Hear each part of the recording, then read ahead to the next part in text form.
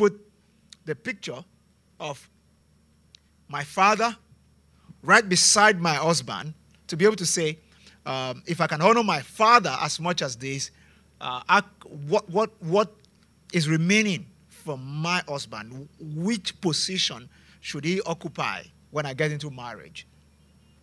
Can I look at it as a continuum? That these are male figures. Yeah. And the male man, the Bible says male and female created he them. We're all men. But male man, female man. The male man is a symbol of authority.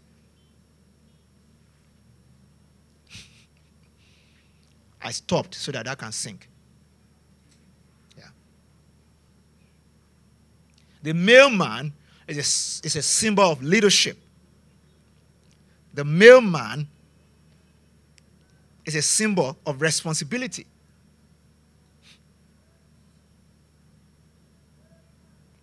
I've said three things: authority, leadership, responsibility. Wives, likewise, be submissive to your own husbands, that even if some do not obey the word, they without a word may be won by the conduct of their wives. Verse 2 says, when they observe your chaste conduct, accompanied by fear. See, these are dangerous words. It talks about your chaste conduct, and it said it has to be accompanied by fear. Now, when you look at this word here, fear, it's just like when the Bible says that we should fear God.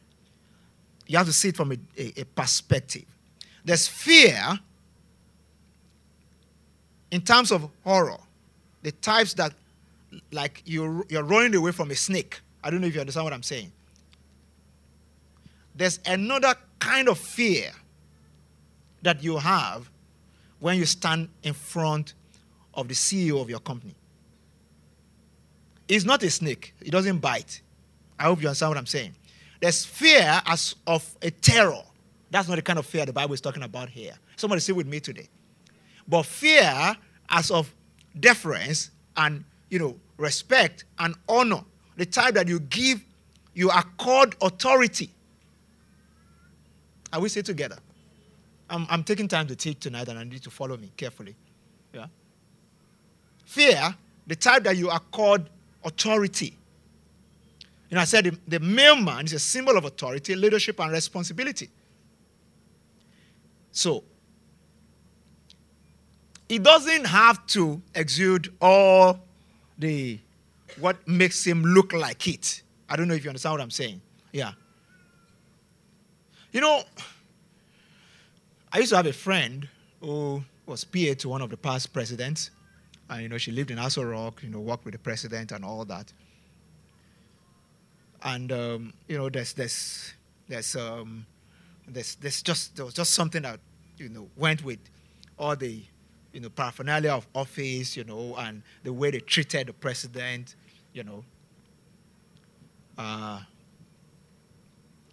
and all the things that surround the office of the president. I remember I was at an event, was it late last year or something like that, after the presidential inauguration, and the current vice president happened to I happened to have some measure of relationship with him. And after inauguration, I was invited for the Thanksgiving service for his inauguration in Abuja, which I went. So after all that, we didn't see again for a few months. And then an event here in Lagos. His godson was getting married, and he happened to be a protege of mine, so I was invited. So I got there, and the vice president, before I came in, they had come in to shack us up, do all the plays, all those things they do. Eventually, the vice president came in. The whole place was well guarded, SSS. And I was like, it shouldn't be this bad. This is not Prof. Prof that I used to sit in front of him in his office and we chat. You see the way the whole place was fenced off. So I summoned courage. I think it was Tayo that was with me. I said, Tayo, I can't be here, and I won't be able to talk to Prof or greet Prof. No. So I said, whatever will happen, it will happen. But I said, we have not seen in months. So I walked towards where he was sitting, SSS, like this. But wisdom told me that, no, listen now, listen. Wisdom told me that the only way I can safeguard the situation was to get him to see me. You have to listen to wisdom. Yeah, when you're in that kind of situation. So you can't carry yourself, I'm a pastor. No, just, yeah. So as I was walking towards him, towards his table, my table was just, not. As I was walking towards the table, I told myself I will only attempt to walk through to him if we can do eyeball to eyeball, as in we can see. And that was exactly what happened. Because sometimes God is the one that sends you the wisdom, so he helps you to execute it. So as I was coming like this, walking towards the table, he looked up, smiled. The SSS people came for me. And Prof was like, "Hey, what's wrong with you people? He's a pastor. He can bless you." I beg, leave. So the guys opened up, and then I walked through, and, we were able to have a chat. But you see, what I was talking about was the presence around that table. It was like a fly could not come around. If not for the sake of relationship, I could not attempt what I did. People were completely fenced off from that table. In fact, somebody has to come, and then they will open up. And this was a wedding ceremony. Now, when you stand in front of the president of Nigeria, or vice president, and all that, what kind of feeling accompanies it? That's what the Bible is talking about here. They don't carry guns, so you don't fear them like when an armed robber put a gun to your head. I've experienced that once before. That's not funny. Yeah. If it stays for too long, you may pee. Yeah. So it's you understand what I'm saying? That's a kind of fear. This is another kind of fear or reference or deference, yeah. And that's the kind of, the Bible says, when you observe your chaste conduct accompanied with fear. Give me verse 3. So do not let your adornment be merely outward, arranging the hair, wearing gold, or putting on fine apparel. This was the scriptures that early years of Christianity in Nigeria, they laid hold on to stop us from having anything on our hair and putting on jewelry or wearing good apparel. But what the Bible says there, if you can put it back on screen for me, is that it says, do not let your adornment be merely outward. Merely outward means it must not stop only with outward. Yeah. Am I permitted to wear a wig? Yes. You understand? Can I use earrings? Yes. Can I look good? Yes. But it should not be, the Bible says that's merely, it should not be merely that. The real thing, it should not be about arrangement of hair and wearing, some ladies can spend a whole day at the salon, but they can't spend 1 hour with their spouse just to give them attention. Yeah. Some ladies can spend 2 hours to dress up just to look good. That is what the Bible says, merely the adornment of arranging the hair, wearing gold, and putting on fine apparel. Look at verse 4. It says, but rather let it be the hidden person of the heart with the incorruptible beauty of a gentle and quiet spirit, which is very precious in the sight of God. Very precious in the sight of God. Gentle and quiet spirit. So, there's the inner beauty and there's the outer beauty. To be an exceptional wife, you must be able to balance both the inner and the outer beauty. I'm going to say something about that when I'm closing. To the fact that you need to remain attractive. And it has to be a balance between the inner beauty and the outer beauty. The scripture here recommends that the inner beauty is more important. But it does not say that the outer beauty should be something that you don't pay attention to at all. But that when, after all said and done, the inner beauty is what really sustains your exceptionality. Because beauty is vain, and, many daughters have done very well. That's what the scripture says. But there's one daughter that has overtaken them all. And it's not just about the physical beauty only, but the inner beauty. So, ladies, can I challenge us tonight that the greatest asset that you bring into a marriage is the inner beauty, not the outer one? Yeah. Yeah. The outer beauty is not scarce. When they do audition for Miss Nigeria beauty pageant, you know how many forms that they receive? They use that to rake money. Yeah. Because they're probably going to just take maybe about 20 contestants, but they can get 20,000 application. Yeah. And at 5K, calculate it. Yeah. So, and all these ladies will collect the form because they feel that they have the outer beauty that is good enough. Yeah. Some were deceiving themselves, we all know. But mostly, there are people who have gotten accolades before. People have told them, oh, and you're really, yeah. So,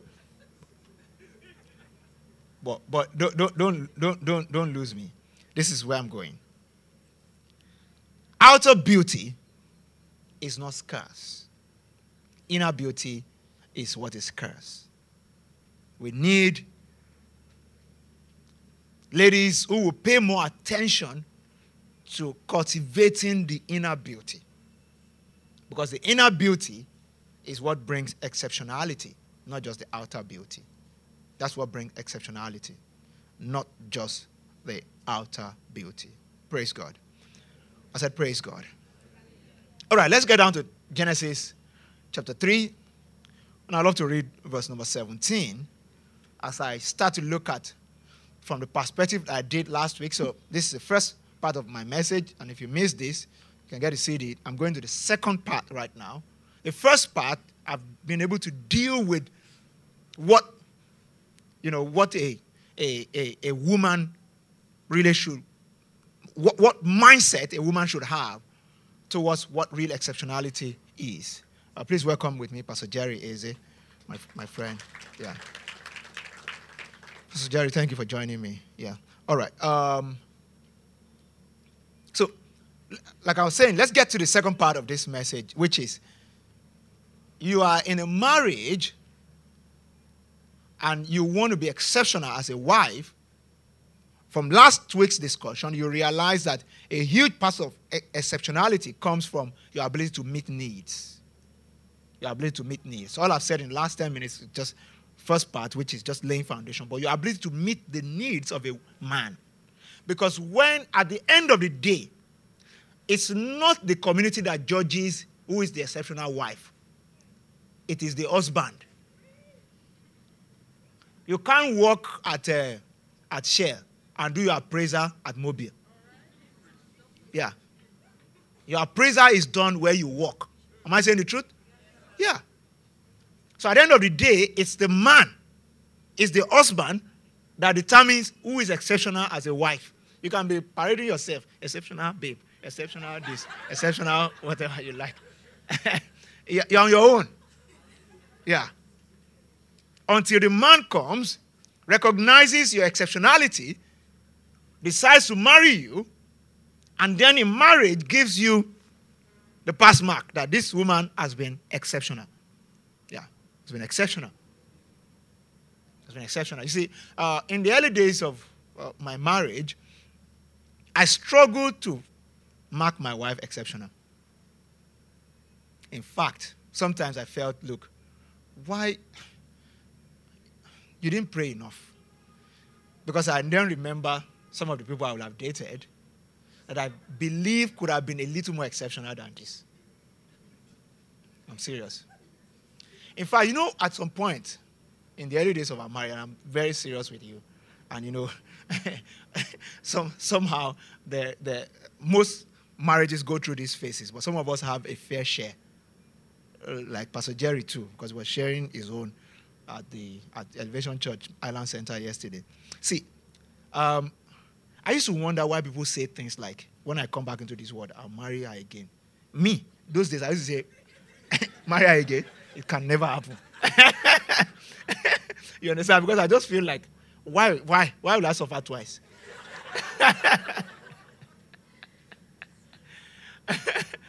Yeah, and I'm sure that was what my wife too used to think. I'm serious. That, God. And I married this guy because I thought he was a pastor and he would be, he would just be a great guy, and all that. Because when I married my wife, she used to work in a bank and she had loads of suitors that I'm aware of. I'm serious. She's a beautiful lady. We're always running after her. Yeah. In the bank, I was aware of it. Yeah. So I prayed extra, really, for God to blind our eyes towards all those people to marry me. But after the marriage, I had seasons of second-guessing my decision based on the fact that I felt that some germane needs were not met. I don't know if you're getting what I'm saying. You see, it's not difficult for you to have buyer's remorse. All you just need to experience is... yeah, that's the term, buyer's remorse. Yeah. If you ask any married person, I have a few of them, at least Pastor Idris, like all these ladies in front, the Association of Married Ladies, right? Yeah, they're sitting in front here. You can ask them, Buyer's remorse is almost a regular part of marital experience. Buyer's remorse simply is when you buy something and then you got home, and you look at the shirt and say, what was I thinking of? How can I buy this shirt for $50? And I was like, what, did they hypnotize me? What is it? Yeah. Has it happened to you before? Many times. For ladies, for instance, you leave this salon, you got home, and you look at yourself in the mirror. And they collected $7,000 for this hair. What kind of thing is this? I'm not going to that salon again. But you still go. 2 weeks, you will go back. Yeah. So it's the same. It's almost like a regular part of life. It happens fairly regularly in marriage. I've not done the statistics or the research, but I'm almost definitely sure that 98% of married couples have buyer's remorse. Yeah. And why it comes to us so quickly is because the moment you get into a marriage relationship, you start to realize needs that you have that you didn't know about before. So a single man, needs respect. But a married man comes to the realization of that need much more after he has said, I do. Especially now that he believes he has one person who should see him as an object of admiration. By right. Yeah. And the truth is that it's not a daydream. It's something that should belong to him by right. If everybody in this world, they conspire together that they will not admire me, my wife must admire me. So it's a lot. The awareness then skyrockets. It becomes much more than before. I hope you understand what I'm saying. So this is a guy that walked into the office, and all the ladies in the office may just be laughing sheepishly and and in his mind, he's like, your problem, I have a babe, and I'm soon going to get married. Now, he now gets married, and then he gets home, and the same lady is working on the laptop and cannot even say welcome. It's like, so really, I'm that useless? Because they've been telling me at work that, but now, the one that I kept at home is doing the same thing. We all have baggage. Yeah. If you're dealing with a low self-esteem, and you expect people in your office to behave in a certain way towards you. If they are not, you internalize it. Somebody may come to work in the morning, and her husband just slapped her at home. She now came, she didn't greet you. You think it's because you are not dressing nice. That's why she's not greeting you. She has her own problem. But you internalize it if you have low self-esteem as if it's your problem, that somebody didn't greet you properly. And when you continue like that, you take it into marriage. So you have a lot of expectation of your spouse, a whole lot. When needs are not met, and like I said, in marriage, we become more aware of our needs. We'll concoct some. I don't know if you get what I'm saying. There are needs that you have never been aware of. But when you get married, you start to form them. Somebody you say, look, I don't like it when somebody sits too close to me. I like space. And this was the same person that when they were dating, they could not leave each other's hand. But now I just like space. So when I'm on this couch, I don't want anybody around there. So that one is a need that you just formed because you are angry.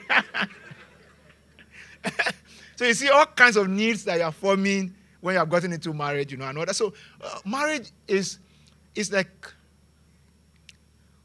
a storehouse of needs when you enter into it. That's why, to be an exceptional wife, you need to understand the needs of a man and strive to meet them excellently.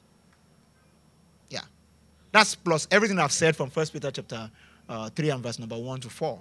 Added to. That's the foundation for this exceptionality, because it starts with submission. I have just 3 needs that I want to talk about that a man has, and then I'll round off. But before I get into that, I want to go back to that 1 Peter chapter 3 and verse number 1. But the Bible says there that, likewise, wives submit to your own husband, and all that. What are the key issues in submission? I think it will help somebody. What are the key issues in submission? Yeah. You can submit to somebody because they have better experience. Yeah? You can submit to somebody because they're richer than you. You can submit to somebody because the person is an authority figure. You understand what I'm saying? There's so many key issues in submission. The problem that most ladies have, and it robs them of exceptionality in marriage, is that you look at the guy that is trying to proposition you or propose to you, as the case may be. I'm using the wrong word. Proposition is a negative word. The proposition for something. No, that's not what I'm talking about. The guy that is toasting you, as the case may be, you're mostly single.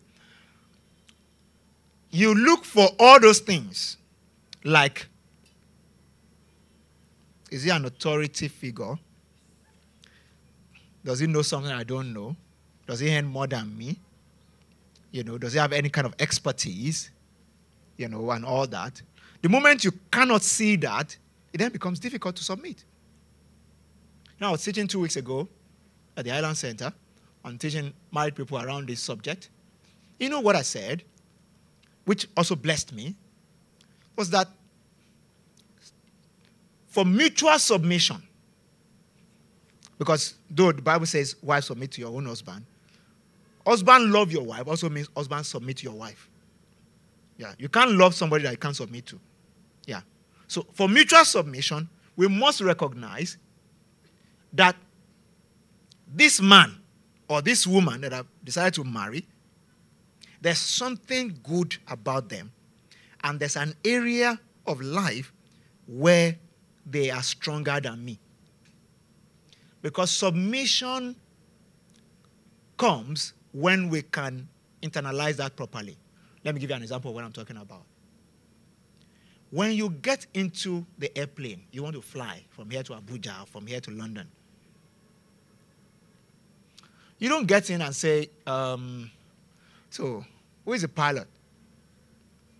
They say, oh, she's a pilot. And I'm a man. Say, she's even a woman. I'm even taller than her. So, what?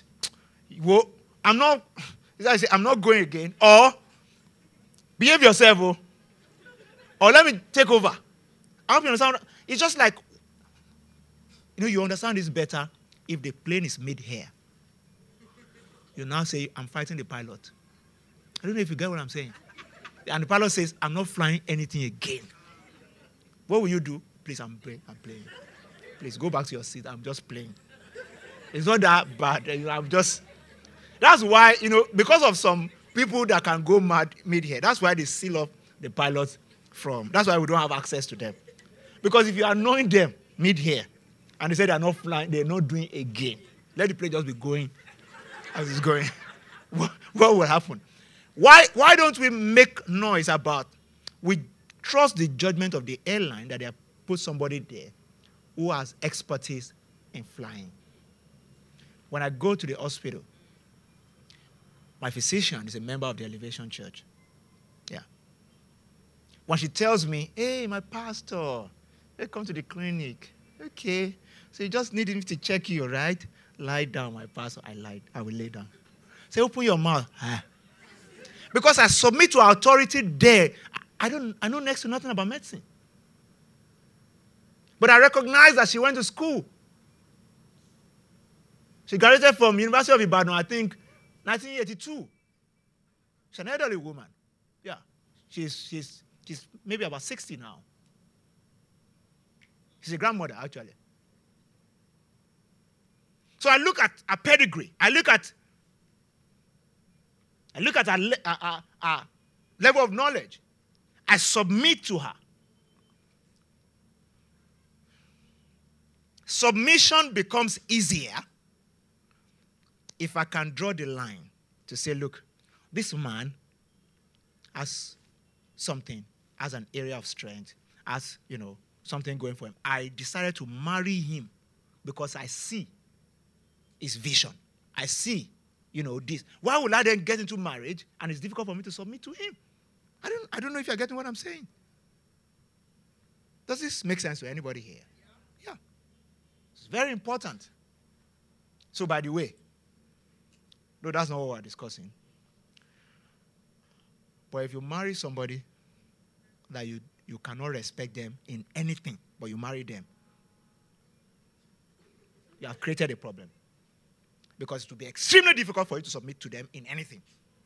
So don't do it. You set up yourself for disobeying the word for the rest of your life. Yeah.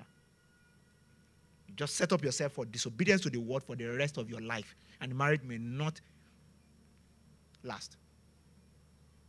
Yeah. And it's vice versa. I married my wife. I saw many good things about her.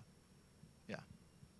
I remember when I was, when my wife was switching from journalism to banking.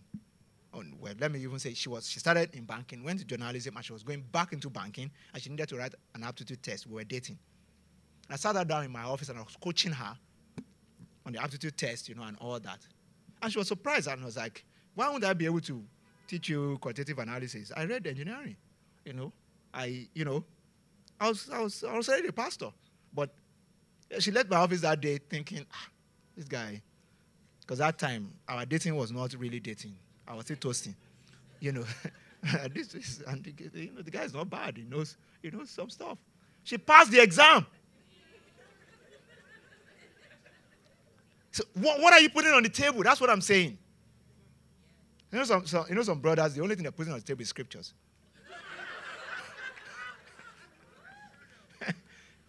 but that's still something anyway, because some people don't even know scripture. They don't know nothing. Yeah. That's still something. So you have to marry somebody that you can respect. So from that point of view, to be an exceptional wife, pay attention to respecting the man. Yeah. Treat your husband like a king. A man is not a man without his ego. Yeah. Every man has a measure of ego. We have it in certain measures. Some people have a full dose, while some people have it, in a lesser dose. Whatever dosage the man that will come into your life will be, make sure that you give a full level of respect. Before God, we are equal. And that's why a man should not really abuse the issue of submission. But a woman must respect the man. Show him some respect, especially in public. It's very important. Notwithstanding how angry you are, you must not disrespect a man in public. If you want to be an exceptional wife. If you want to be ordinary, you can do whatever you like. But if you want to be because we are discussing exceptional wife. If you want to be anyhow wife, yeah. But if you want to be an exceptional wife, don't disrespect a man, and especially in public. Be his best friend, and a non-judgmental one at that. Be a good listener.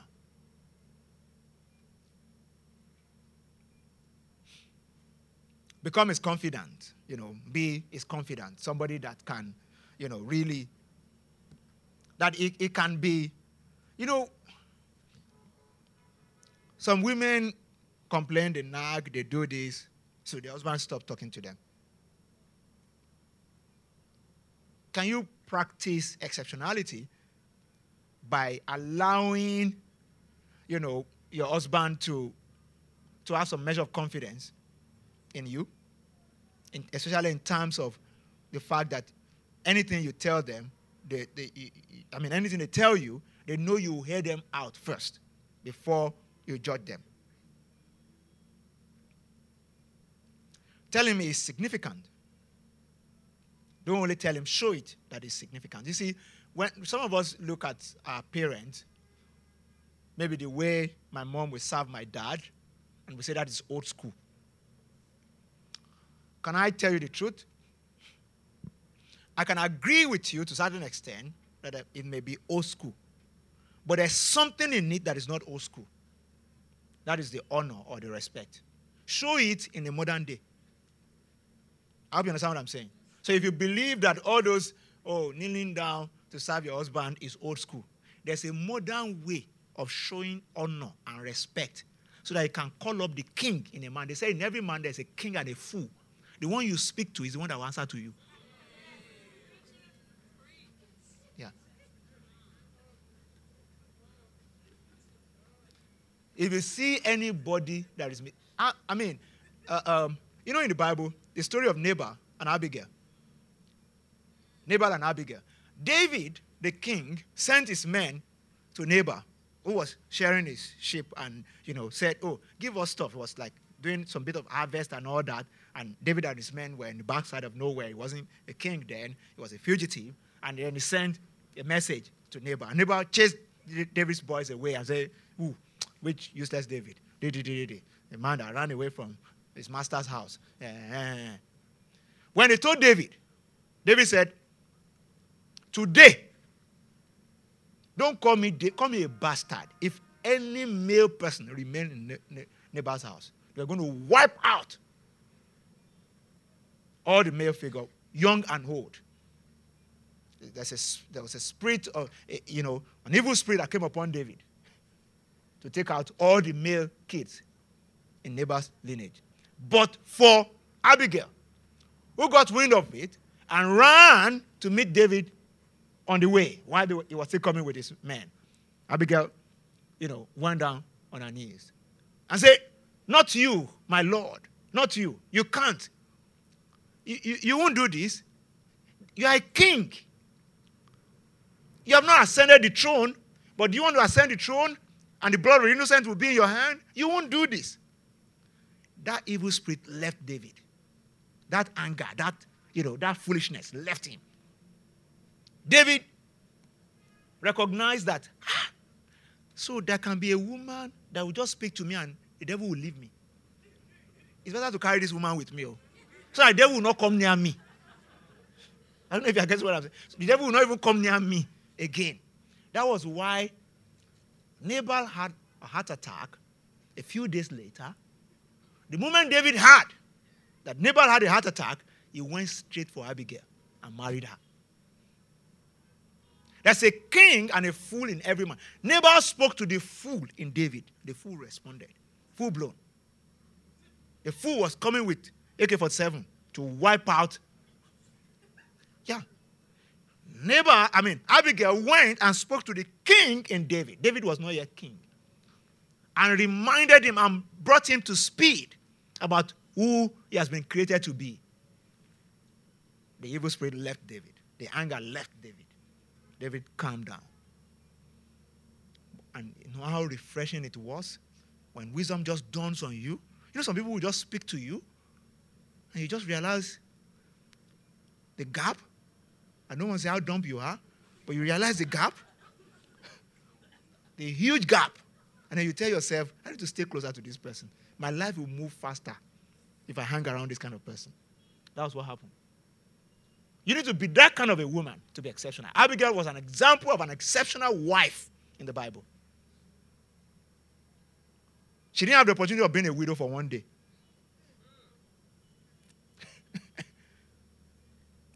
This guy had a heart attack and died. David snatched her immediately before another man would look, because he has experienced the exceptionality. Are you still with me today? Just snatched her up immediately and married her. So, telling me significant demonstrates a meek and quiet spirit, like 1 Peter 3:4 said. I explained that earlier on. Praise him publicly and don't disrespect him in public. Secondly, now, when we talk about praise him publicly, don't disrespect him in public or in the presence of his friends and family and all that.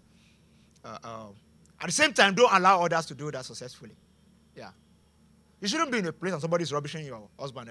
You're crossing your leg and funny and, just, there's no problem. And in your mind, you're telling him he's a fool. Tell him. Tell him. Yeah.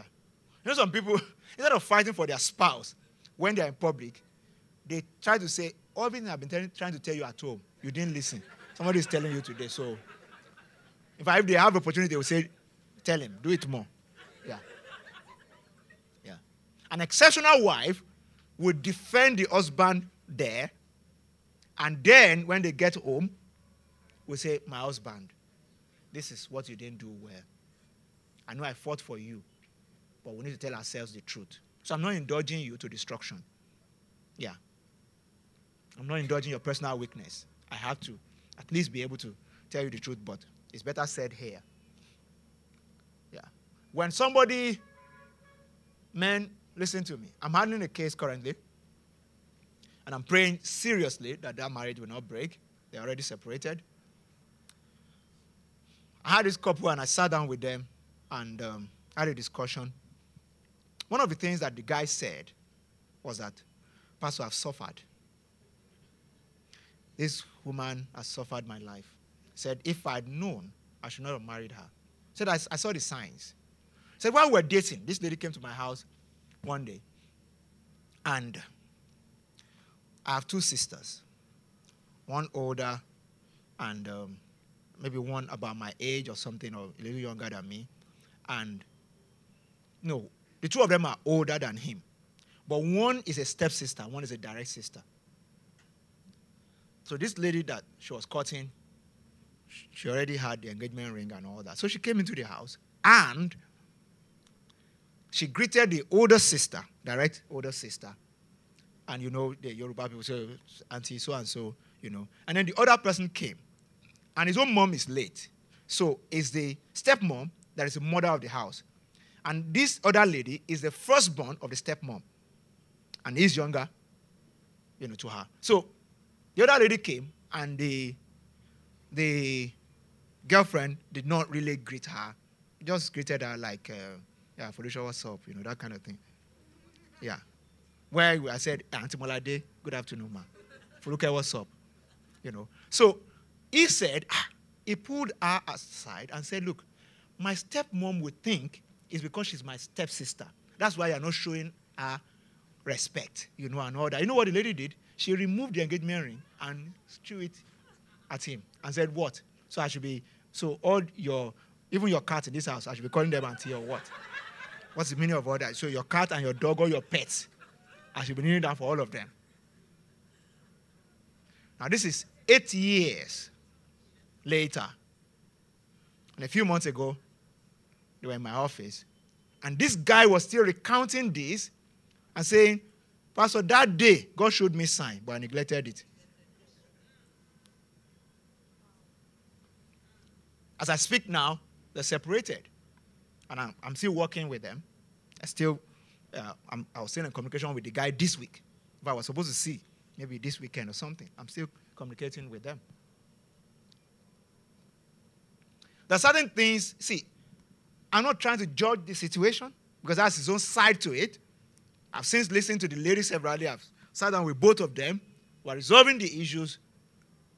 But if by anything of chance the guy is right, it meant that he should have addressed the situation, because how do you go with someone who is appealing to the fool in you? Because this guy now got violent in the marriage, which is why they are now apart.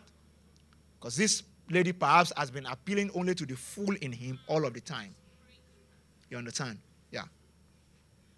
And see, when you get those warning signs before you get into marriage, sometimes it's just for you to know that this is what I may have to be dealing with. Am I ready for it? Sometimes it doesn't show up before. But if it shows up before, it gives you an opportunity to be able to make a good judgment call. Encouragement is another key thing that a man needs. In Genesis chapter 3, when you read, when God started to talk to man about his own, last week I read about what God said to Eve. You need to also read what God said to Adam. God told Adam that he will have to work and toil and sweat. It then means that man will always have need for significance. Just like what we said last week. God told woman, your desire will be towards your husband. And, if you have painful labor and all, everything that God said to the woman is about husband and family. That's why women are more, they tend towards, their need tends towards more of security and how the family will be okay. Am I saying the truth? We discussed that last week. Yeah.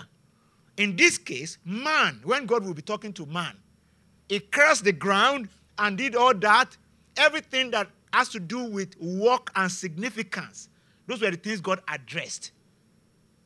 Now, in the New Testament, grace covers all that for us. So we're not under any curse or anything like that. But the fact that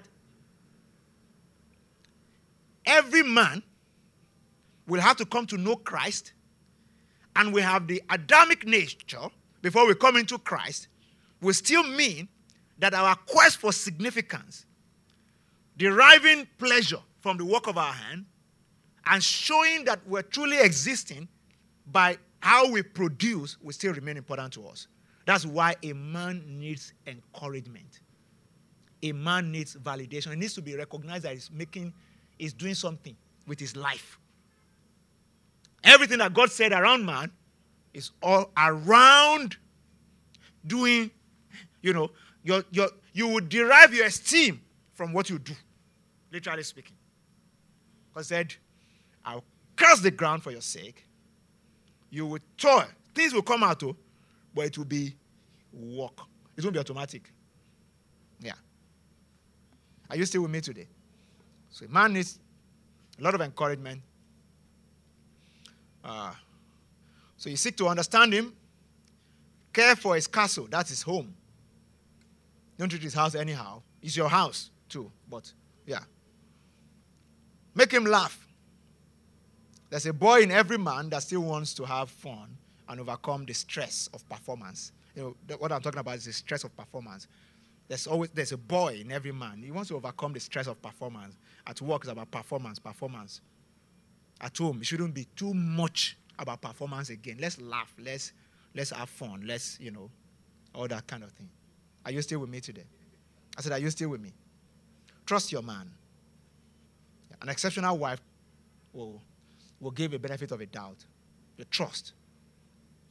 Any marriage, any relationship that will not start out from the standpoint of trust, there's already a problem there. Yeah. Even just a simple dating relationship, we're having trust issues, we should tread with caution. We shouldn't continue so easily. Yeah. Yeah. So you need to trust your man. Because the moment you cannot trust the man, you'll be operating the gift of the Spirit that is called suspicion. I know it's not part of the 9 gifts of the Spirit. Maybe it's the 10th one. Because a lot of Christians operate it, and I don't know where they got it from. Suspicion. Always suspecting something, suspecting something, suspecting something. Lastly, I kept this to the last because I don't want to overemphasize it here. Because the Bible says we should not awaken love before it's time. One of the greatest needs of a man in marriage is sex. The duty of an exceptional wife is to WHO his husband. WHO then stands for wipe him out.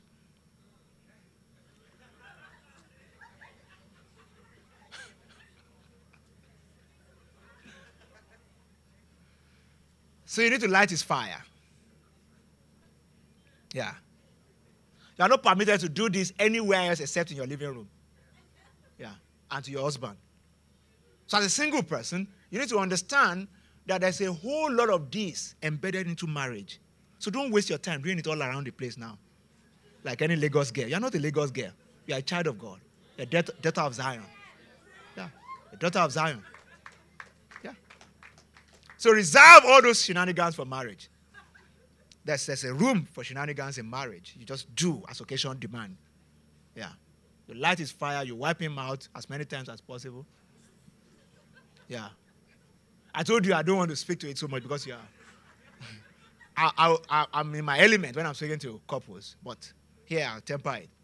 Yeah. Bible says you will not awaken love before it's time. All right? But just keep at the back of your mind that after I do, there's WHO. Yeah. Before I do, don't get near. But after I do, there's WHO.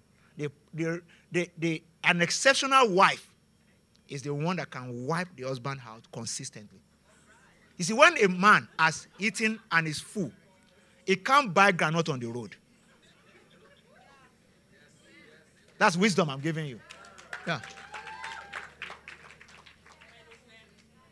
Any man that had 3-course meal for lunch cannot be going from Lagos Island to mainland and be buying bolly in public or gala on top Milan Bridge after 3-course meal. Yeah. That's a demon. It's not normal. You can't have 3-course meal, real food, like you just left Oriental Hotel or this thing. They put all sorts on the table. You ate anyhow, like there's no tomorrow. You now got on top Milan Bridge and say, yes, gala, yes.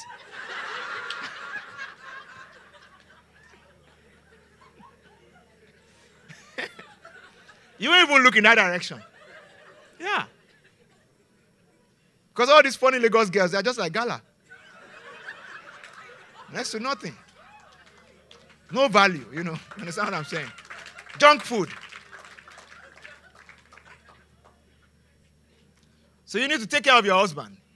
Yeah. It must be at the back of your mind that a man has a need for good sex. Yeah. That's how God wired us, men. Yeah. And a man is moved by what he sees. That's why a woman must keep herself and remain attractive. The woman must remain attractive. Yeah. So stay attractive. Stay attractive. It's very important. I talked about inner beauty.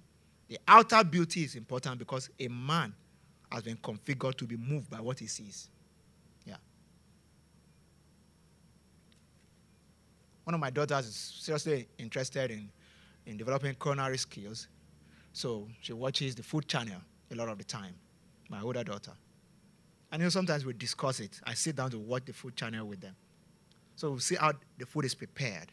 But you see, the best part of watching some of those channels is when they put all the garnishing and they arrange. It's an art. You understand what I'm saying? It has nothing to do with the sweetness of the food. The packaging, there's an appeal that comes with it. Without that, you may not even eat the food. The food may be sweet, but when it's not packaged properly. Yeah. And the difference between a professional chef and Mama Put is packaging. Yeah. It's packaging. Because they will put small leaf, some things like that, and just arrange it on this thing for you. And, I mean, I have the privilege of eating in finest restaurants around the world. You know, people take me out, I preach around the world, and then the pastors take me out on lunch date, dinner date. Pastor Jerry, you know what I'm saying? And you enter Italian restaurant and they put something small, and by the time they bring the bill, it's $150. Yeah, I'm not the one paying, so I don't have any problem with it. Yeah, but but it's just the packaging. On top of all that, I still prefer my amala. Yeah, as a proper Yoruba man, you understand what I'm saying? But so packaging is very important, extremely important. Are you blessed tonight? Yes. Tell your neighbor for me. You have to be an exceptional wife. Put your best foot forward. Yeah. Be the exceptional wife. Before I pray, I know there may be one or two questions. Pastor Jerry, can you come? If you don't mind, please.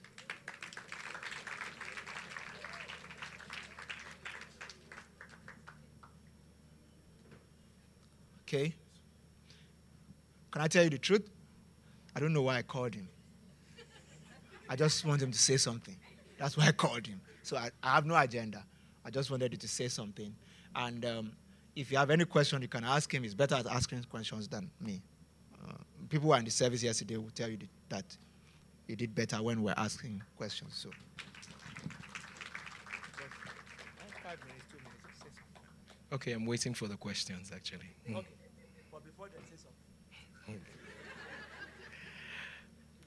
something. I think, it's very difficult to know what to say after having heard such a powerful thing. But maybe I will tell you a story of my life, just one very short story. I remember several years ago, like when the man of God just ended with the subject of making sure that you don't distribute it around. You don't distribute it around, knowing exactly what you carry, and knowing exactly who you are, and knowing how much you are begotten of God. And that is why it is not something that you do. Sex is not something you do everywhere and anyhow and with anyone. Several years ago, I came from a very poor home, the kind of poverty that poor people will even say you're poor. And I happened to be abroad, it's almost like, how many years is it getting to? Maybe like 15 years or something, about that time, or maybe close to 20. And I got into the airport, and then I was very fascinated. I was there. I'd never seen too many white people at the same time. So it was really, and the air was different and all that. Cut the entire long story short, I knelt down. Yes, I knelt down. I knelt down at the airport, and I started crying. I said, God, thank you very much. Nobody would have brought me this far. Nobody would have helped me. It wasn't an uncle. It wasn't an auntie. It wasn't a family. It was just you, that did this. And I was really, really very thankful to God. And while I was being very thankful and raising my hands, and I really didn't care. I'm sure if Abdul Muttalib must have done what he did, they would have actually regarded me as a terrorist with the way I was actually behaving. In fact, at some point, a woman had to come close to me to hold my hand. Cut the entire long story short, I heard God say to me, and he said, and I don't forget, and I say it every time I have to speak to young people. And God said to me, you honored me with your sexuality. I am yet to honor you. And these were several years ago. I didn't have a direction. I didn't know I was going to be I hadn't even started working for the United Nations then. I hadn't even, of course, there was no ministry in focus that time and all that. And these were several years ago. And today, countdown, several years after, I think that every time you say no to illicit sex, every time you say no to premarital sex, heaven never forgot. Every time you said, I won't open my blouse, I can't open my zip for the wrong person, every time you say no, I want you to know that heaven took note. And if indeed the scriptures cannot be broken, it will count in your life.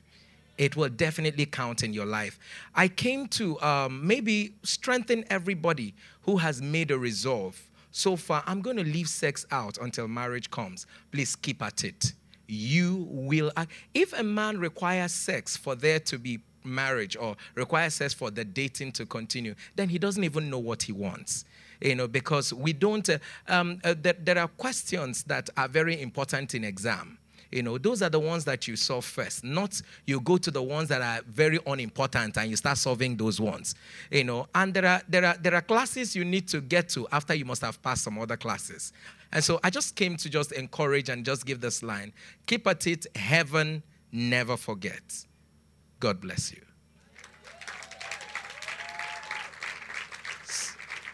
So is there any question at this point?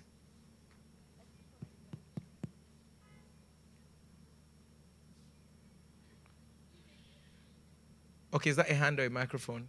Microphone. Okay.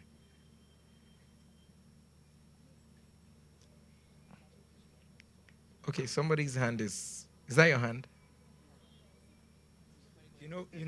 What we can also do is that it may be difficult for some people to ask some particular kind of question. So if you want to write, that will also be okay. Yeah. If you can just write, while we take it, anybody is willing to just say it. Yeah. And you can say it and let us know it actually happened to your cousin. Yeah. That will also work. Yeah. So, but anyhow, if you probably just write down. Okay, there's a hand somewhere.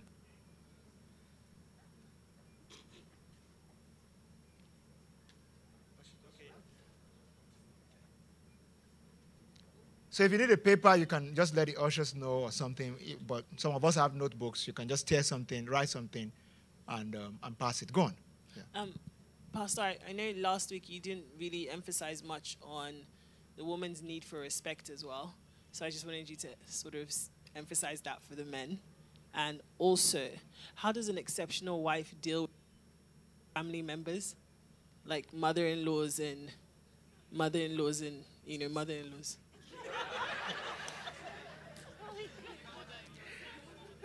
And I'm thinking that if I heard Pastor very well while he was talking, he was able to also talk about mutual submission. And in mutual submission, never, and this is it, never get into marriage having a mindset that my husband must respect me. I want you to know that. Never get into marriage having a mindset that I see in this marriage, he must give me my due respect. I just want you to go into marriage with a mindset of understanding that I am going to be the woman God wants me to be in this marriage. Now, if I get respect by the end of the day in marriage, glory be to God. But if it doesn't come, I'm still going to be the woman that I'm supposed to be in this marriage. And so for the man, it's actually very... I will rather consider it a little stupid for a man who does not respect his wife. I believe that if I have any greatest treasure to show forth, it should be my wife. I believe if I have any endorsement to my life and my ministry, it should be my wife. Look at my wife and you see a bundle of self-esteem. Look at my wife and you see a woman who is dazzling, who is full of life, who is full of smile, who is full of laughter, and whose life makes sense because I give her maximum respect and all that. But the truth is, and we must underline it, the way a man will be respected is not the same way a woman is going to be respected. And it is very, very, very simple. But then again, I will also say, when you get into marriage, don't get into marriage seeking for your respect. And the truth is that if you married from different cultures, like I married a Cross Riverian. If you married yes, I married a Calabar woman. That's the truth. She makes the finest afang soup in the whole world. And because of that, the way she was trained and cultured as well, I came from a background where we respect people. We understand I understood respect from, the proper respect and all that. But then again, she's more exposed that, where I'm coming from now. So that background, you must respect people. So she's coming from a background where things don't matter, the first time, we lived together and we woke up in the morning and then she woke up before me, and then when I woke up and then I looked at her, she looked at me and she said, hi. I told her, no, you don't say hi. Greet me properly. And that was not the idea. And we just kept going back and forth on that, until I came to a realization, where she's coming from is different from where I'm coming from. Always realize also that what dictates respect is not the standard that humans have set. Always realize that it's not the standard that we have in our milieu. That is what, when John and Mary got married, this is the way they behave. Now, that's John and Mary. That's not us. So you need to understand the language of respect in your house. You need to understand what your husband or your wife thinks is respect. And when you understand that, then you probably, work with that as well. And then secondly, how do you deal with mother-in-laws and brothers-in-law and all the in-laws and all that? I think right now that I have, and I say this, I say the good, I say the bad about my life. I think that I have one of the most fascinating mother-in-laws of all time. And the reason is that there is no special way to deal with them otherwise than being a Christian. There is no anybody who gives you a model of relating with your mothers-in-law or fathers-in-law or brothers-in-law or sisters-in-law. I would really look at that model and wonder again, because as a born-again Christian, it's already stated. The Bible says, follow peace. Now, these guys are not going to. The truth is, when I got married to my wife, now, I had my foster parents. When I was getting married to my wife, I had my foster parents. They loved me so much. They also say they loved my wife. But at some point, I realized they were not at home with my wife. Now, because I could feel it, even though they didn't say it, that all of a sudden there's this girl that has coming. There's this girl that he's now talking to. There's this girl that, my wife didn't do anything wrong. She hasn't shown them something that time. She eventually showed them. But she hadn't shown them that time. But I could feel the tension of why are you coming in? What are you coming in to do? You are taking the attention. If you find out, please don't say they are fighting you. It is normal. It is normal. This is a family that I've always probably known 4 of them, and all of a sudden you're entering 5. You need to give them time to accept you. Now, if you think acceptance is automatic, you are lying. I need you to understand, if you think they're going to, the mother saw me and embraced me, and if that kind of a person does that, maybe it might actually be the favor of God upon your life, or maybe, but if not, I want you to know it's not automatic. Give them time to accept you. Give them time to accommodate you. And all you have to give is just love. Keep loving them. Keep accepting them. Keep appreciating them. Like I said, the backgrounds are not the same. Apparently, that family, there's a way they do. There's a way they... And you must also consider the fact that they won't tell you everything. There are families that are so close-knit, and you're coming and then you wonder, why are they not? I'm supposed to sit in that conversation. I'm supposed to... What did they discuss? You are just coming. Cool down. Cool down first. And when you understand it, and by the time you earn it, you find out that most of these things do not really matter after all. I hope I answered your questions. Thank you, Pastor Jerry. Thank you. Just to add one thought to what Pastor Jerry said about managing in-laws. I will also add to that by saying that you need to put your best foot forward when you're dealing with your in-laws. He said there's no better way to manage them than to be a Christian. Mm-hmm. Yeah, and what that should portend is that the way you will honor and respect your own parents should be the way you will honor and respect your in-laws. To my mother-in-law, my dad is late, my mom is alive, and my parents-in-law are both alive. And to my mother-in-law, I'm the best son in the world. Yeah. Just not because I'm a pastor or anything, but because the same way I will honor my mom, mm-hmm. the same way I will honor her. Mm-hmm. Yeah. It's the same, to my father-in-law is the same. My wife, they're four kids in the family, and the first 3 are girls. And they only have a last born that is a son, and a male child that is now, grown up in his 30s, lives abroad. So he lives abroad. He's not here. I'm the only other, man in that house. Mm-hmm. And I take care of my father-in-law as if I'm his son, and care for them. So there's no way. See, my mother-in-law is coming from Ibadan to visit us in Lagos, there's something special that is bringing for me all the time, without fail. Yeah. That's the kind of relationship you should have with them. And you should make up your mind you want to love them and care for them. Yeah. Love them and care for them. I challenge my wife and her siblings. Oh, it's my mother-in-law's 60th or 70th birthday. There's one day I told them, I said, this gift that you want to give to your mom, if you proceed to give this gift, I'll dissociate myself from it and buy my own that will be bigger than all of you. Because I feel this woman deserves more honor than this. She's not my mom. But I'm part of the family.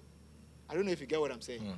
If you do that, you won't have a problem with them. Now, I haven't said that. I know some of you are still looking like, these pastors are just talking like Christians. You know.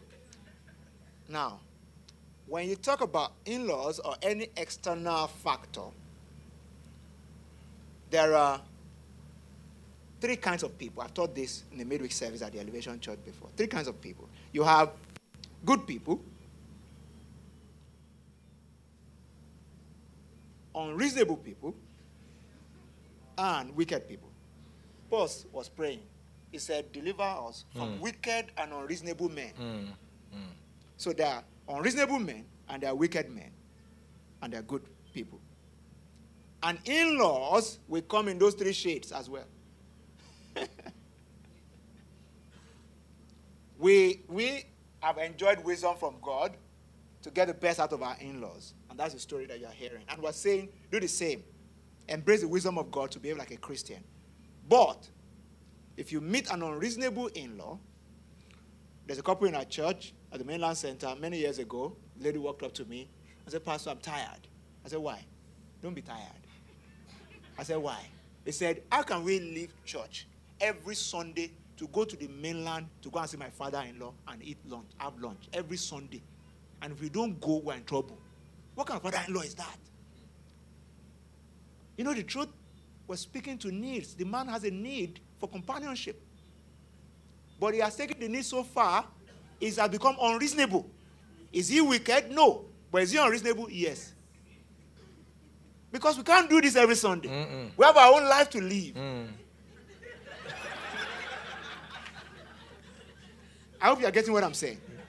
So you need to ask yourself, when you meet unreasonable people, and not just in-laws, you need wisdom. You need sometimes to just be firm.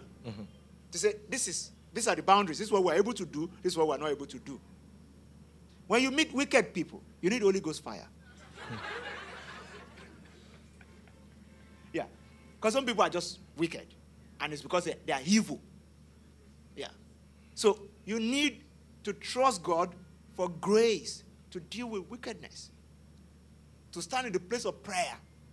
Because you may have a wicked in-law, but when it comes to your case, the favor of God covers you. Yeah. They are spitting fire on everybody, but when you show up, my daughter, welcome. I'm alone. And I just love her like that. You understand what I'm saying? That's what should be at the back of your mind. So don't, I'm just saying that just to create a bit of balance, because we meet all kinds of people in life. But we need to be aware of it first. But when you meet good people, you just need to be good as well. They reciprocate. All right. Pastor Jerry, we still have a few more questions. Apparently, we won't be able to go to where we want to go again. We'll go somewhere else. Okay. Nice. In today's society, a lot of men refuse to go into a relationship if you do not believe in premarital sex. How do you deal with this? When you meet a guy that ticks all the boxes, but there is that problem. So he's a good guy, but he said, let's get down. The guy say, I'm good, but we need to get down. So, okay, what do you do if your husband stopped working and you are the only one working for like 5 years without him even ready to do anything? Okay, let's Let's try these two first. Okay, let me begin with the second one. You've been working for the past 5 years. And the problem I have with this question is not that he's not working. The problem I have with it is that he's not ready. He's not ready to do anything. I mean, it's an eventuality. It could happen to anyone. For some reason, he could have lost his job and he's been out of job for 5 years and all that. It was never meant to be so from the beginning. Now, every man was meant to work. Now, even if your wife is earning the whole world, you need to go and get a job, which is most important also as we date and we're preparing to get married also. Apparently, like the man of God said, some people say, I saw the sign. It's possible you saw the sign that this guy does not like work from the word go. And then you called it love or whatever. Now that you have entered into the marriage, you now want him to start working. But he showed you that he doesn't like to work. But the bottom line of it all is very simple. All you have to do for the man that is not working is that, please, try and communicate your expectations. Communicate that expectation. Don't say, is he not supposed to know? Sometimes they pretend and they really act like they are not supposed to know. Secondly, like you have a pastor and then he is not working for the past 5 years, report him. Yes, if it's an issue that is beginning to threaten your marriage, the Bible did not say any woman that cannot provide for the family is worse than. The Bible did not say woman. The Bible says man and all that. And in the scripture, as far as scripture is concerned, there can never be any role swap. Now, I believe that the woman is there to provide the needed help, not for the woman herself to become the mainstay of the family. And so, what do you do? Thirdly, is that pray for him, that he will come to a full understanding where he understands that he needs to provide for his family. And why I talked about the place of communication, maybe there are unsaid things that he has not told you, why he's not working, or maybe there's a way he feels about himself, or maybe there's a way, just maybe there are just a cocktail of different issues, but try and talk. I've seen a situation where a man did not feel up to working because his wife earns way more than him. And then he believes that even if I start working, I can't even earn much. But even though he had a preference for doing business, he wanted to do business. But whose money are you going to use to do the business? So, but the bottom line of it all is that I think that this is very important. Communicate with him, speak to your man of God, and above all, I need you to pray about it and all that. So, but when you communicate, a lot of other issues that you thought you knew are apparently going to come up. PG, I don't know whether you... Oh. That's good enough. All right. It's good, very good. And for the people... Now, this is obvious. A lot of people right now, this is what it is. If you can't have sex with me, I cannot marry you. I cannot... if you can't do it, I can't do it with you. And all of that. Now, I always would ask singles this question. What is the probability that after you've done it with him, that he will eventually walk down the aisle with you? Now, what is the probability? Sincerely, there are some of us here who have done it with them. Now, I'm not asking you to act like it is true. Act like what I'm saying is a lie. Now, you've done it with them because of the pressure they brought down on you, but yet the marriage did not work out.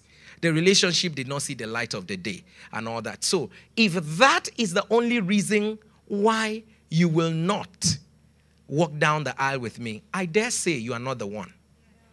I dare say that, our values are not the same. And I'm not saying, now, don't misinterpret it to mean there are times when, maybe I can say this and be as real as I want in my heart. There are times when you're dating someone or maybe you're in a relationship with someone and they have a momentary hormone craziness, and all that. That day looks like they had a handshake with Lucifer, because that day, that's the only thing that we talk about. They're talking about heat. They are just please now.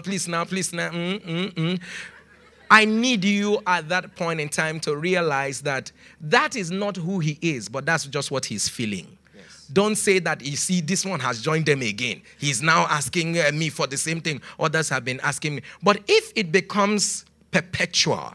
And now that is what he's really asking for. At that point in time, he's about to walk away. Now, I say this again. How do you want to build the foundation of a lifelong relationship on the wrong foundation? And nothing ever gives a major crack to your union than doing this. The Bible says, he that commits fornication with a woman lacks understanding. A wound and dishonor shall he get. And in fact, the Bible says adultery, actually. A wound and dishonor shall he get, and his reproach shall not be wiped away. So it's important for you to understand that as I begin this, if all they want, let me tell you, if all you are worth to a man is what he sees, then he doesn't know who you are. Because at the point he wants to have sex with you, there's nothing else he's thinking of. He's thinking of your breast. He's thinking of your bum. He's thinking of just what his eyes, he's been able to perceive. Is that all I am worth? Now, if this is all I am worth, it's not enough to sustain the marriage. If this is all you're seeing right now, if all that I am, the summary of me to you is this thing, then we can't go far, because we're going to have this sex, and I don't know how long, well, let me not go into graphics, it's for married people and all that, but I don't know how long that is going to last, but when it is done, we all come back to consciousness, and it is now time for us to actually make the marriage work. So if they say there must be premarital sex, I need to, somebody asked that question yesterday in church, because I want to test sexual compatibility. I want to know how compatible we are. I want to know this thing and all that. This is not, if it's for married people, I would have told you people my story. But the truth is that there is nothing you cannot learn. There is nothing you cannot learn. And the person also asked the question, let me know, because these are myths that they've thrown at you. I want to know the size. Pastor, that's part of the question. Yeah. Yes. I also want to know the size and all that. And some bad people were in service. Yes, so really bad guys. Yeah. No.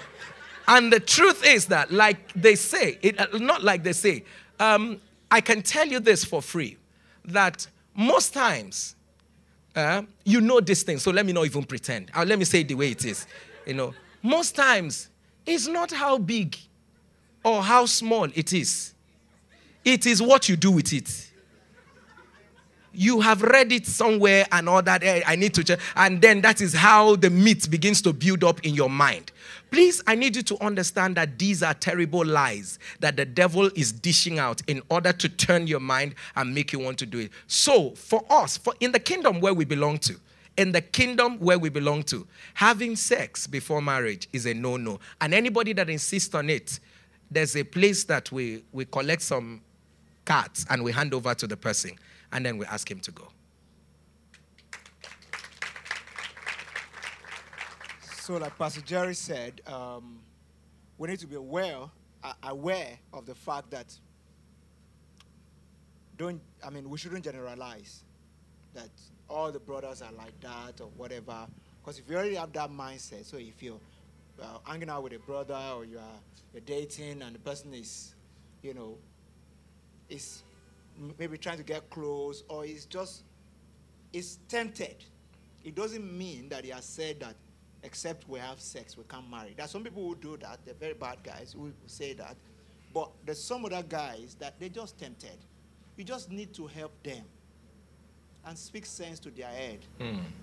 Brother James, calm down.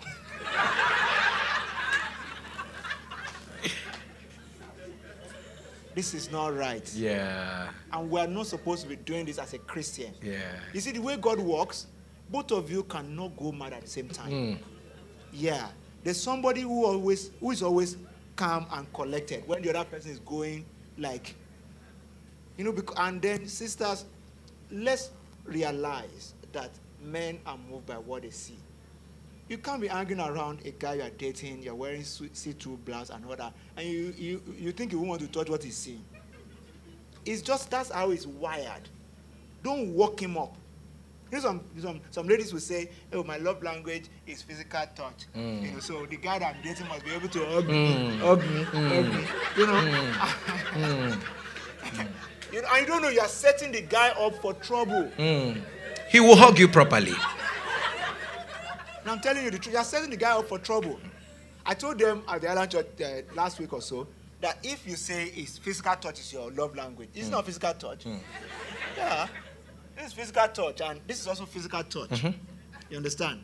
And we can walk on Admiralty Way like this, and you have enjoyed physical touch that will last you 1 week. If you do that just on the Ikoyi Bridge, you just hold hand and we're walking down to Ikoyi, and all that. It's physical touch. Physical touch does not have to mean, some ladies, this is physical touch to the guy. So carry me now, carry me now. How do you do that to a guy and you feel like his head will not turn? It will turn properly, on fire. And then the lady will say, "You see, Pastor, I don't have anything in mind. I just know that when I'm dating a guy, the guy should just be able to be close, and I don't want to." It doesn't work for a guy. Not by any chance. All the guys in the house say amen. Amen. Yeah. And the truth is that it will never work for us because of the way we are wired. Yeah. So if by any chance, the lady should be the one that she's a curator of moderation in a relationship. Most guys don't have the capacity to curate moderation in a dating relationship. Yeah. The guys are the ones that will stretch the boundary first. That's how we are. And the fact that we speak in tongues will not change it. I'm telling you the truth. Yeah. That's how guys are. We're the ones that will push the boundaries first. Especially the knowingly one. The unknowingly, the ladies push that. Yeah, that's the truth. It's been established. The guys will push the known boundary more than the ladies. And it's the work of the lady to then curate the process. Yeah. This stroll that he said we should be strolling, and we're strolling into darkness. It's the lady that should say, bros, there's nothing here now, and it's dark. I beg, make return. Yeah, and you two are not behaving like one naive person that just came to Lagos and you're following to, yeah. And then you get there, the guy is still saved, but he's tempted. Yeah, he's tempted, and he's trying to act it out. And he's trying to make an occasion for the flesh. And there's a difference between the flesh and the devil. I'll teach you that someday. Yeah. The devil can use the flesh, but the flesh is already there. And the flesh has its own place before even the devil comes in. Yeah. So acting out according to my flesh sometimes does not have anything to do with devil. And I just want to, I think this is really awesome. Just one word that just entered my heart while PG was talking was just, I wanted to say, as much as these words are coming, we're being taught about the proper way to date and how to handle our dating relationships. Also have this at the back of our minds that whatever that is projected in the media is not the standard. What Kim and Kanye are doing is not the standard. What Drake and Rihanna are doing is not the standard. So please, as you read through and you watch through and you see what they are doing, please, they are not the standards of dating. So our own standard is different from their own. So whereas those things don't matter anymore, whereas those things don't hold sway anymore and all that. I mean, I just returned from administration in Chicago and all that. And two people walked up to me all through the meeting that we're in, all through the meeting. They held hands all through. They were praying together. When I'll preach and say something, they would just smile, and one would just give the other a peck and all that. And I just kept saying, wow, lovely couple. God will bless this home. God will really bless this home. And then in between, during the time when they cried, they would squeeze their hands together and they would cry together, And it was really very beautiful. So after the meeting, when they walked up to me, before they even said anything, I already started saying, I said, what? There's just this thick love. There's this thing, I said, tell me about yourself. When did you get married? I said, Pastor, we're still believing God. We're not yet married. I said, you're not yet married? I said, it doesn't work here. And I'm like, you're not yet married? I'm like, but are you having sex? And all that. He said, yeah, that's okay.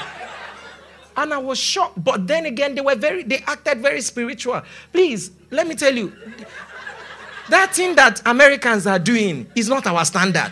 Even if they are speaking in tongues. I don't know whether you're getting what I'm saying. That thing we see even in the preachers dating. This preacher is dating this preacher and all that. Pastor, can't you see that preacher that is dating this preacher? This a singer that sang that powerful worship song. He's on the beach with this other whatever, and they're even kissing, touching. And then in my church, they are there. They are not our standard. Stop looking at them. The Bible already said, looking unto Jesus, the author and the finisher of our faith. So that's the last question for Pastor Idris. And you need to handle the person who wrote the question. Just say the resident pastor. How do I know the one? Especially when there are more than one prospective persons. Both are godly and hardworking. And, I want to be able to decide. You need to see your pastor. He will tell you about that one.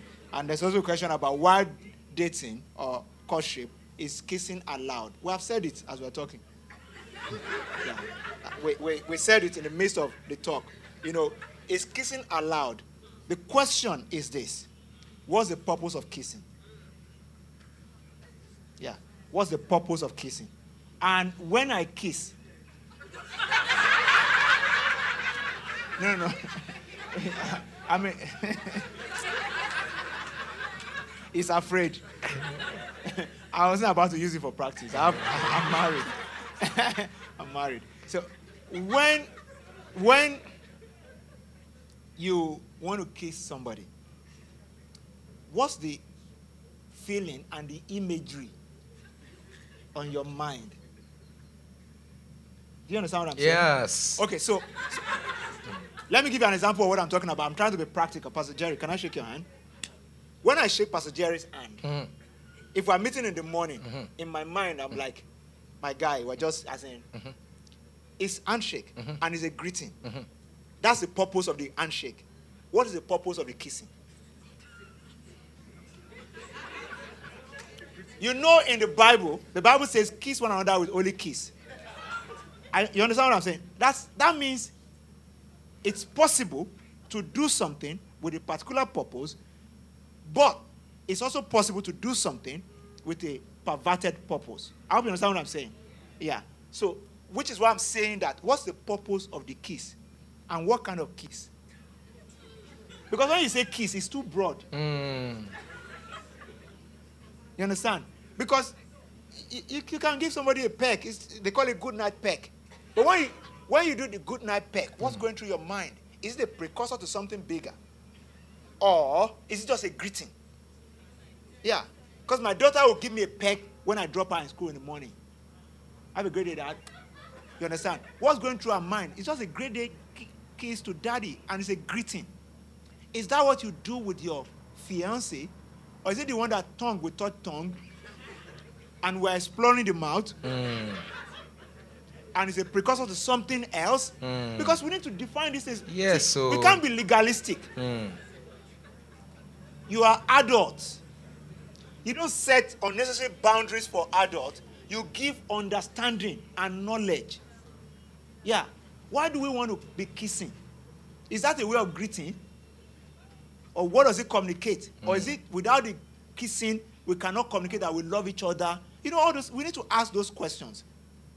You understand what I'm saying? Because you can't pour petrol and be lighting fire, naked fire around petrol and say it will not burn. And the moment you start all the heavy petting and kissing, you are pushing the boundary. Too much. Yeah. The way we are wired, men or women, is that when we start to push boundaries, we don't stop, except there's an intervention. Yeah. So today, we just started dating. We started by holding hands. After a while, we feel like, we're not communicating this effectively. So from holding hands to hugging, to passionate hug, to necking, to heavy petting, and then to real heavy kissing. And one day, boom, we just sleep together. Yeah. That's how it happens. Normally, that's how it happens. That is it. That is the progression. We already knew that this peck is not a greeting. It is, I can feel you, feel me. So don't do it. That's what I'll say. I will say, when you want to peck or do anything like that, just let each other. This is not. We're not trying to make out. Yeah. So if I peck you, I'm just greeting you. It's just like we can see in the morning. You can't see somebody in the morning and say good morning like you do to your colleagues at work, and you're thinking evil in your mind. It has a purpose. It's just a greeting. And it's a greeting that has a measure of endearment. There's nothing wrong in that. And I mean, to just further agree with what Pastor is saying, I just want to say also that knowing why we kiss is also important, and knowing when we should stop is important. Because how many times have you ever started kissing and you stopped rightly? Like you started kissing and then at one point you now realize, let's stop, we need to stop and all that. It doesn't always work that way. And when a relationship is full of so much purposes to accomplish, there is less time to ask when we should kiss and when we should not kiss. During your dating, there are too many things to pray about. There are too many things to plan about. There are too many things to begin to This is why you get into marriage and it looks like you came into a strange place. Because all the while you were dating, you were using it to kiss. Stop kissing and face the right things.